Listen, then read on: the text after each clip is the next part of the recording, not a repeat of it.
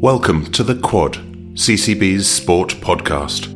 I'm Simon Hill, Deputy Head at Christ College, and I'm delighted that you've joined us as we discuss all the latest sports news at the school.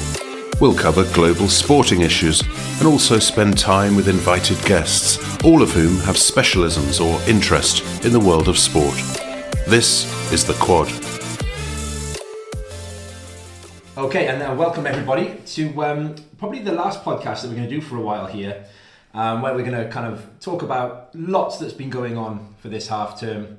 I was explaining earlier that we've kind of not met as regularly because of such a busy term that it is. We've had lots of exams, revision and academic clubs which have taken up our time. So I'm really pleased that you've joined me. I'm joined actually by a depleted crew today. I've got Jack and I've got Ollie, and we're going to kind of delve into a little bit of what we've been doing over the last few weeks here at Christ College, and take it from there and kind of catch up a little bit, because there's been some absolutely epic sporting contests and fixtures over the last few weeks. So Ollie and Jack, welcome, thank you for joining us. And I'm just going to kind of pass over to Jack, because I wanted to kind of touch a little bit upon your sporting achievements personally, I think, over the last couple of weeks, and I was really proud of what you've done, and I'm sure you were as well. Thank you, sir. Well, I've had a really busy indoor athletics season. So I've had 4 weekends of racing in the last 4 weeks, which has been tiring, but it's been good. So I've had the Welsh Senior Championships, and then I've been up to Sheffield a couple of times. Various things, a couple in Cardiff. So yeah. Talk to me about the mindset that an athlete needs to be in when there's that much travelling. When there's that much, you must have to. It's quite a lonely place, I should imagine, athletics at times. It's very individual. Like, you have to. It's all on you, really. If you put in the work, you'll get results. If you don't, it's simple as that. You won't. Do you mind the travelling? Results. It can be tough, and the thing is, living in Wales, especially, to get really high quality races, sometimes you have to travel far. Like Sheffield was the main indoor track for the UK.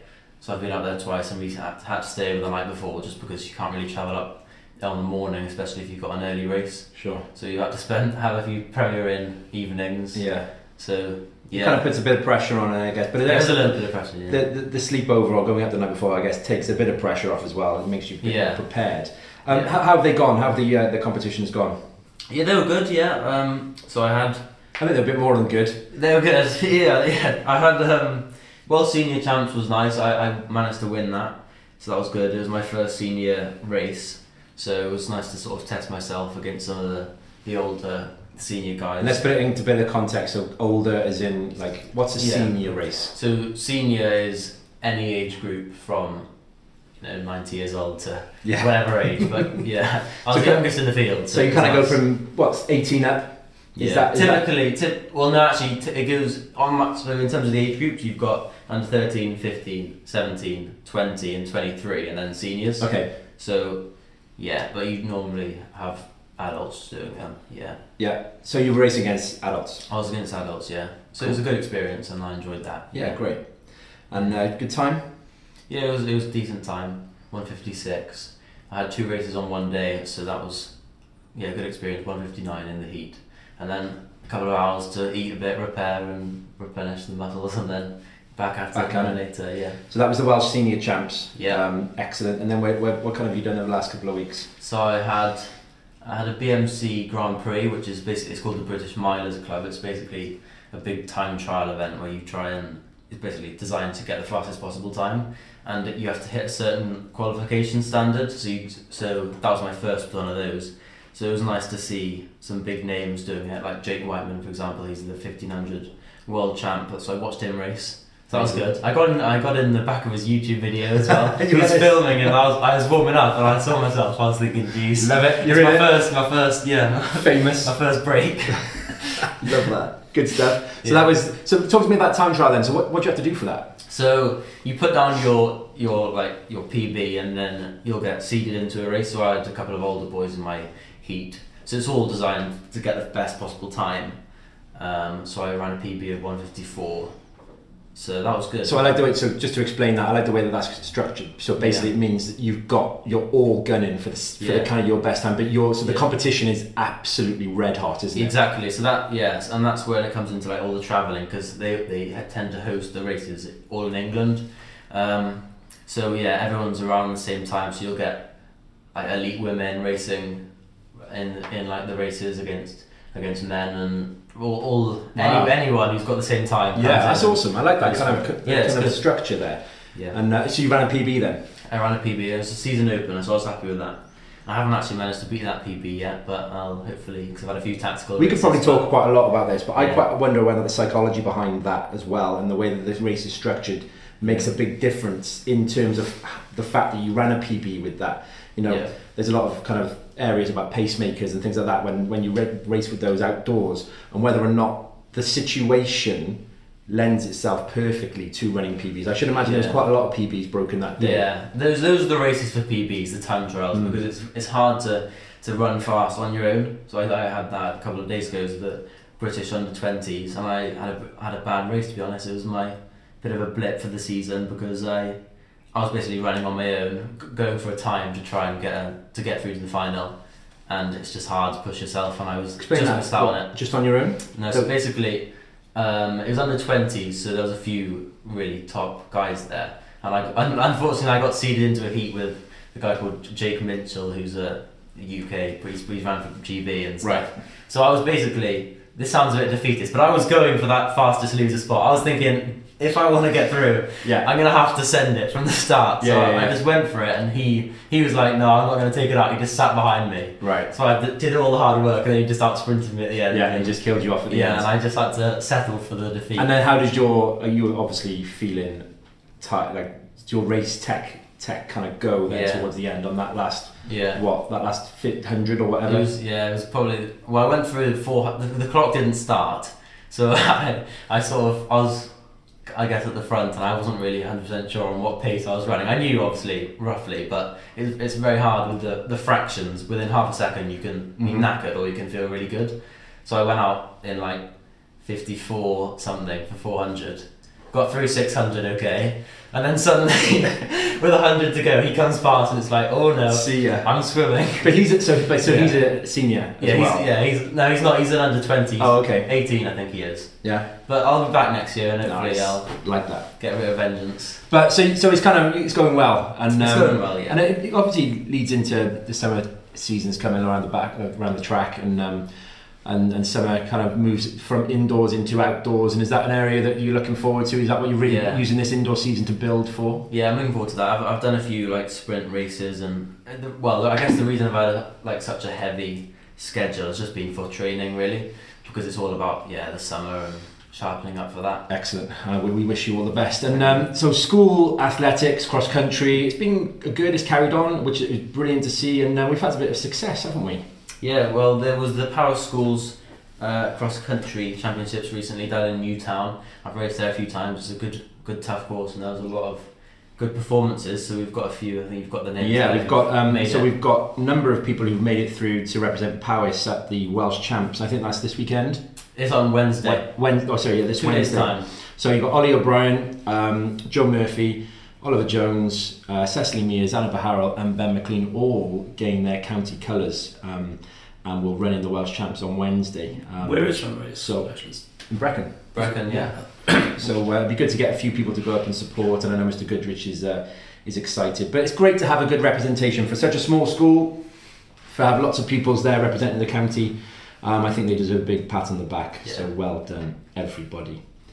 Right, I'm just going to kind of recap a few of the results, because we haven't met for a few weeks, and netball has kind of crashed onto the scene, and we're doing lots of netball, and the girls are loving the different sports that obviously we offer at Christ College, but netball is probably one of the most popular. And lots of netball fixtures have happened on Wednesdays and Saturdays. I'm just going to kind of recap on the seniors and how they've kind of got on, and they've had 4 fixtures so far, and they've won 3 and lost 1. So they're going really well. They've played Hereford Cathedral School, KLB from Bristol, and then Ysgol Gartholwg just this Wednesday just passed. And I know they've got a big wet netball tournament this week as well, the Powers Champs. So they're kind of gearing up for a great season. And then we move back through and go talk about some rugby. There's still quite a bit of the season to play, wasn't there, in January? We kind of only halfway through the league, if you like, and we're still finishing that league this week. So how have we got on since we returned? Yeah, well, it's been a real successful block, if you would, since Christmas. We've had a fair few games, but we've also had a fair few cancelled because of the weather. Sure. So it's been a bit hit and miss. But so that Welsh league that we're in, I think we're kind of, that's drawing to a close, isn't it? Towards the end of this week, two more games. We've got 2 more games in that, and we're quite nicely poised in that position in that league. We haven't lost a game yet. No. We sit quite nicely behind Cardiff High, who've played all of their fixtures. All their fixtures bar one, which is us. So, and we haven't lost a game, but they have lost a game. So I think if we win our 2 remaining games, we will kind of take the lead, which is always nice. So a bit of silverware. And talking of kind of silverware, how about Seaford? Yeah, big day for us. I think it was coming off the back of a loss in the final. Last year. I think the boys were out for revenge because I know the team they lost to in the final last year was there as well. Yeah. Trinity, but it didn't go our way, unfortunately, at the start. We were off to a bit of a slow start in the tournament, and we lost our first game to Ipswich, I think it was. Yeah. Which, looking back, we shouldn't have lost really, because I think it just took us too long to wake up and too long for the boys to get into it. I think if we'd have played them, if we'd have had a game first, then I think we would have smashed them. Probably. I think that was the intention, wasn't it? That we were meant to have a game before we played Ipswich, and we knew that Ipswich were going to be the main team actually in our pool that we needed to beat, but Haileybury unfortunately didn't turn up on the day, which meant that we didn't have that kind of game to prepare and kind of get up to speed. So it was kind of like a final, wasn't it, straight away? You know, whoever won that game between us and Ipswich knew that they were going to go through the group. And we started slow, but when we came back into it, and I think with another 2 minutes in the game, we would have got there, but it just got away from us, didn't it, towards the end? Yeah. But all was not lost. No, after we lost that game, we finished second in our group, so we went into the plate, and we had a pretty easy run from there with some pretty easy wins playing. Who do we have? We have Gordon's. Yeah, and we played Marlborough in the final. They were tough, Mike. They were tough. Yeah, it wasn't an easy stroll through. I don't think at any point really in the game they posed much of a threat to be honest. I'm sure you've watched it back a few times as well on YouTube as well. But yeah, so it was great, wasn't it, to be able to finally come away with a bit of silverware. Yeah, definitely. We went for the cup, we came away with the plate, and that's 2 years on the bounce now, where we've really left a good a mark and a standard on the tournament down in Seaford. It was a long trip down, wasn't it? Yeah. So it's a big trip down to the southeast of England. We stayed overnight before, but yeah, it was a great trip, and I know we'll be looking forward to going back next year. We played Millfield as well, didn't we? Yeah, big game for us. A massive game. I think that's one all the boys have been looking forward to all year, getting down there and really giving Millfield a good test. Yeah, and I think it was a good test for us, wasn't it? Big time, yeah. They had a big squad out, which kind of is nice for us to see. They kind of gave us the respect, I think, that we wanted them to. And we played on the Gareth Edwards pitch, and it was absolutely beautiful, wasn't it? A great trip down. Yeah. Can you remember much about the match? Oh yeah, it's quite hard to forget, to be honest. Such a good experience, but yeah, it was a really good game, to be honest. We and the team really gelled together in that game, so everyone was really working well, and the moves were coming off. I think it was a bit slow at the start. It took us about 15 minutes to get out of our 22 and relieve pressure off ourselves.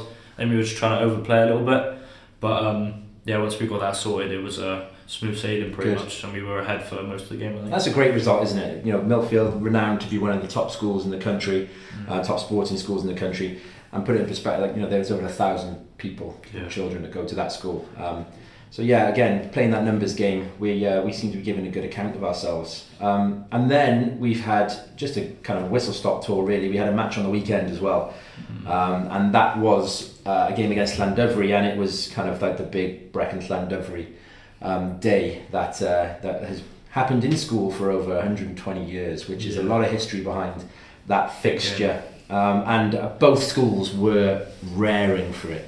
Do you want to kind of give your account? Well, yeah, there was a lot of prep in the week for that game. I think we met up on Tuesday and really set our tone for the week of what we wanted to achieve. Yeah. And I think that really put it into the boys' heads of how serious this was. So I know it was quite a few of us boys. It was our first time playing a game as big as this.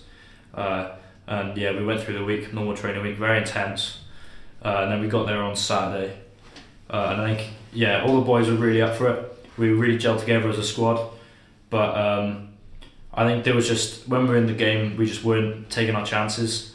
Yeah, there was a lot of chances to take as well, wasn't there? Like, if on a different day, we probably would have beat them by 10, 15 points. But yeah, it's just... It was a great match. It's taken me a few days to kind of process it and get over it, I think. But in hindsight, looking back, it was a fantastic match, and it swung, didn't it, both ways. Yeah. We left a lot of chances out there for sure. And when we kind of get the video and we watch it back, I'm sure lots of people will be kicking themselves. But credit to Llandovery, they battled hard and they came back into it, and we swapped the lead a few times. And when Matt Price went over with 2 minutes to go, it was insane. I thought it was it. And then credit to their second row, their kick-off, he reclaimed the ball, mistake from us to not protect the ball, and somehow then they travel 30 yards up the pitch. We thought we held them up over the line. I think we did. The referee decided we didn't, and they scored a try. And as I said, credit to Llandovery, they battled hard, they worked hard, but I think it's one of the ones that got away from us, didn't it? And another day, I think you're right, we don't make those mistakes and we come away with a win. But it's left us in a good place. I think mentally it's left us in a good place. You know, those are the tough matches that you want, and fingers crossed we can have a few more of those in the future. Yeah. Excellent.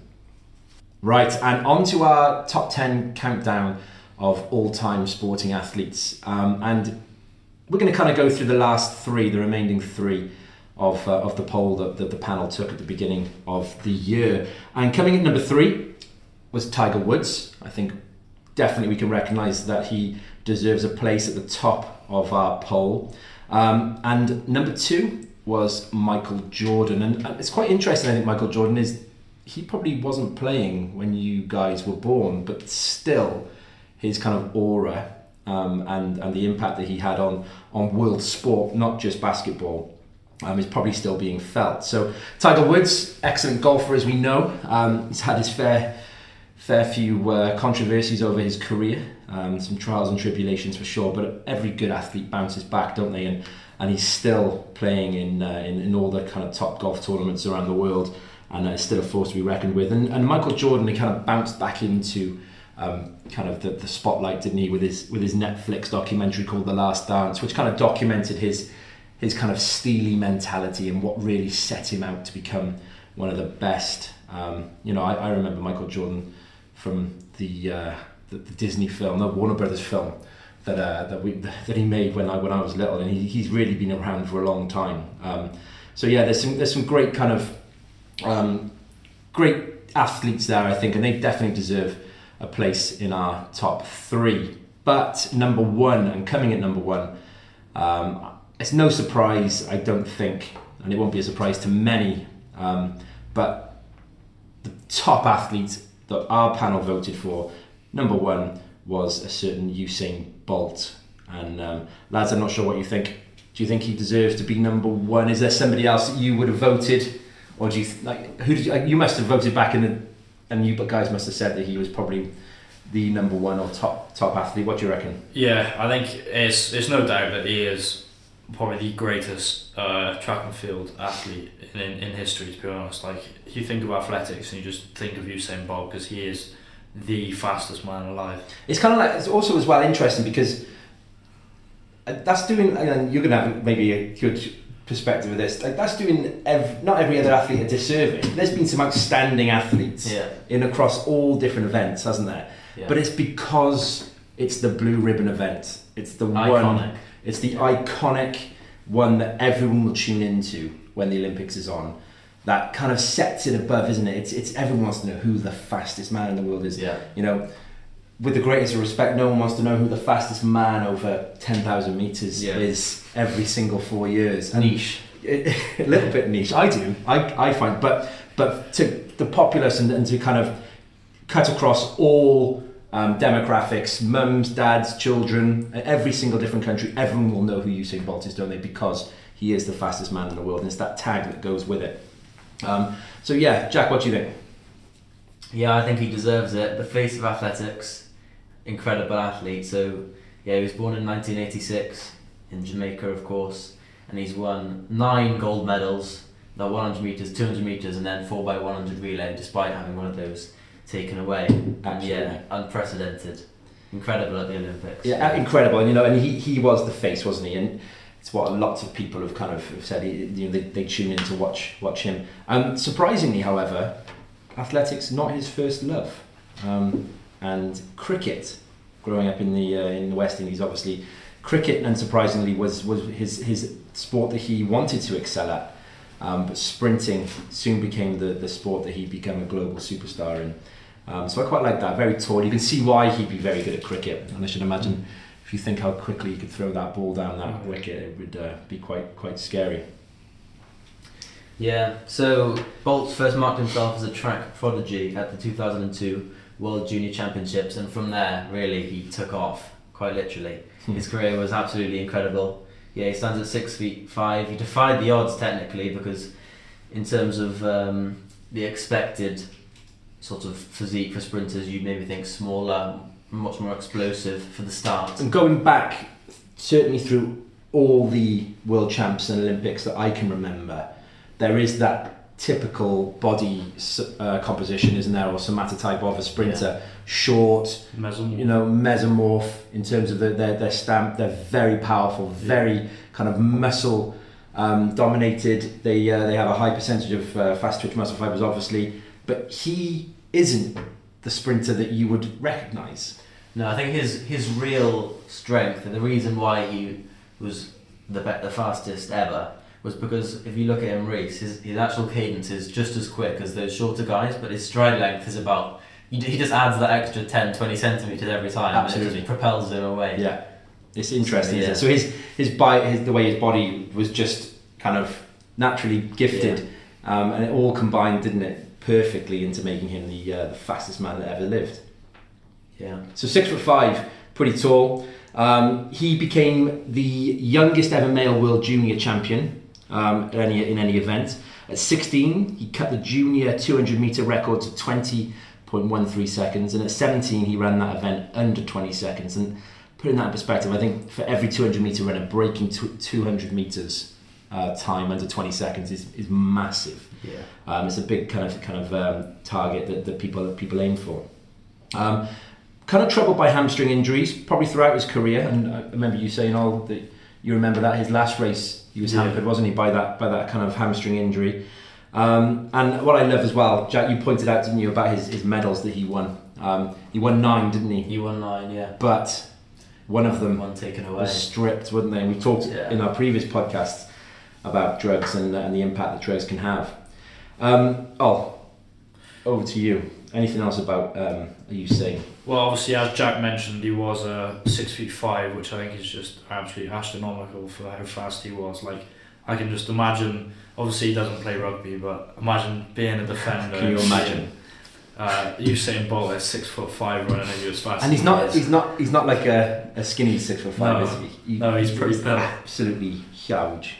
But he completely defied the odds by and completely silenced critics as well, which I think is one of the reasons why he is so well known. Because he just completely defied everyone who thought that he would be disadvantaged as a sprinter because he was so tall for having a slow start. But obviously, you look at his races back when he was in his prime, and he was just outrageously fast.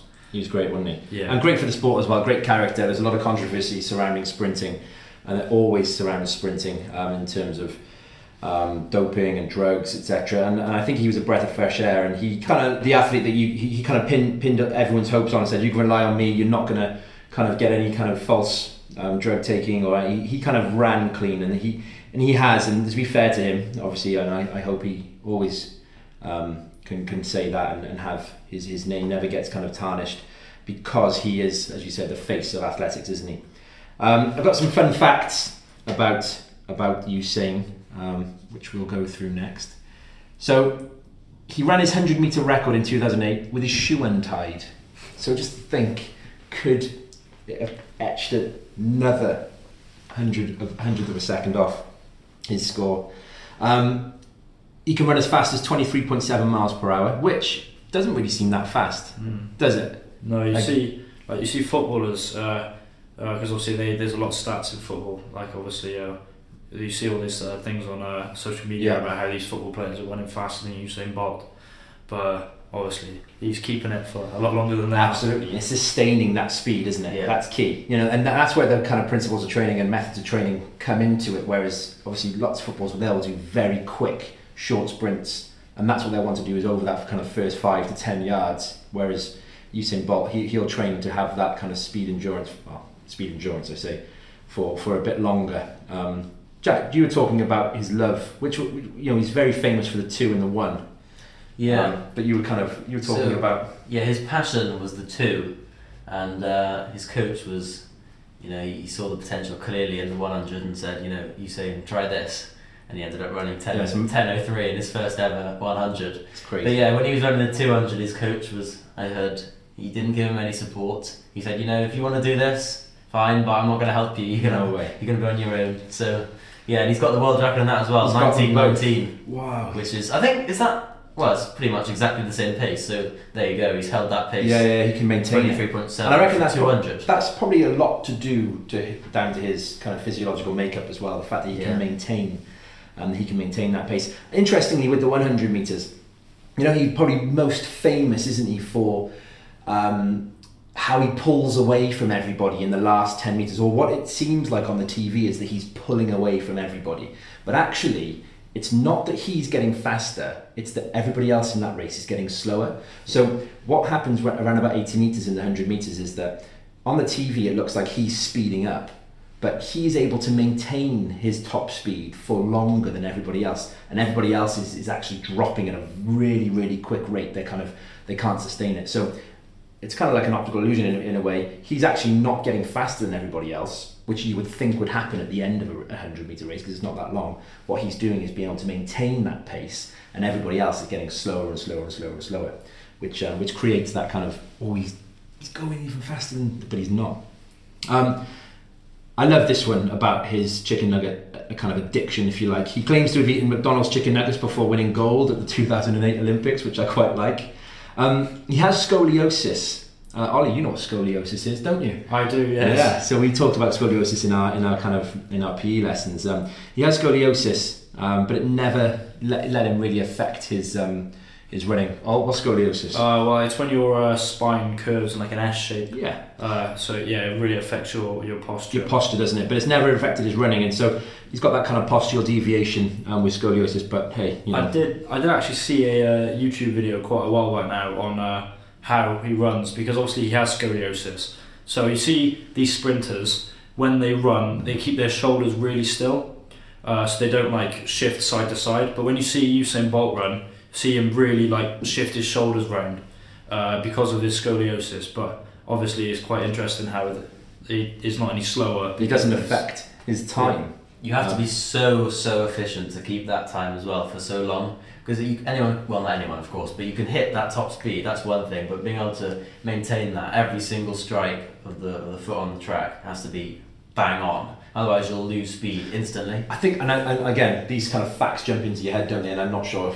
if I've read it or made it up, but whatever, doesn't matter. But I think it's when he was running the 100 meters, he would also take, because of his stride length, he takes less amount of strides to complete the race than all the other shorter guys, I guess, who are slamming the floor a few extra paces. Yeah. So that obviously contributes as well, that he can be able to maintain the power and the foot strike against the floor to be able to propel him forward and gain that force. So yeah, scoliosis is an interesting one, postural deviation in his spine. He can outrun a black mamba, a squirrel, a chicken and a pig, but he can't outrun an elephant, a kangaroo or a giraffe. Very interesting there, great facts. As we'd love to see him try that though, against an elephant or a kangaroo. That'd be great. So yeah, I think Usain Bolt takes number one spot. I think appropriate. He is the star athlete of kind of our generation, your generation for sure, and he's quite rightly probably renowned as the best athlete and superstar in world sport. Okay, Sports Watch, and we're going to kind of just a quick whistle-stop tour of some rugby, and I want you to feed back a little bit.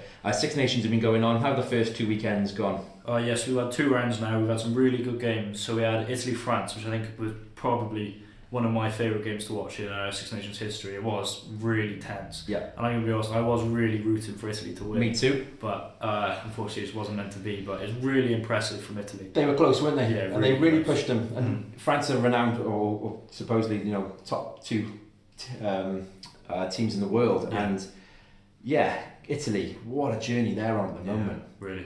They are looking really promising. But obviously we did see the Italy-England game this week, which was less promising from them. But yeah. I think they won the second half though. They did win the second half. It was looking very good in the second half. But I think from the Italy-France game, I think Italy did look good, but you could see that their defence was getting manipulated quite easily. I thought that France were getting quite unlucky in places, especially with like the bounce to the ball and stuff like that. But I think on another. But they've come a long way. Yeah. And I think there's still some. I'm worried about kind of our prospects against Italy. Yeah. For sure. How have Wales got on? Not great. I can't lie. We had first round against Ireland. Ireland it was, wasn't it? Yeah, first round against Ireland, and then we had second round against Scotland, which neither went really well, to be honest. No, lots of changes that Gatland made between the two.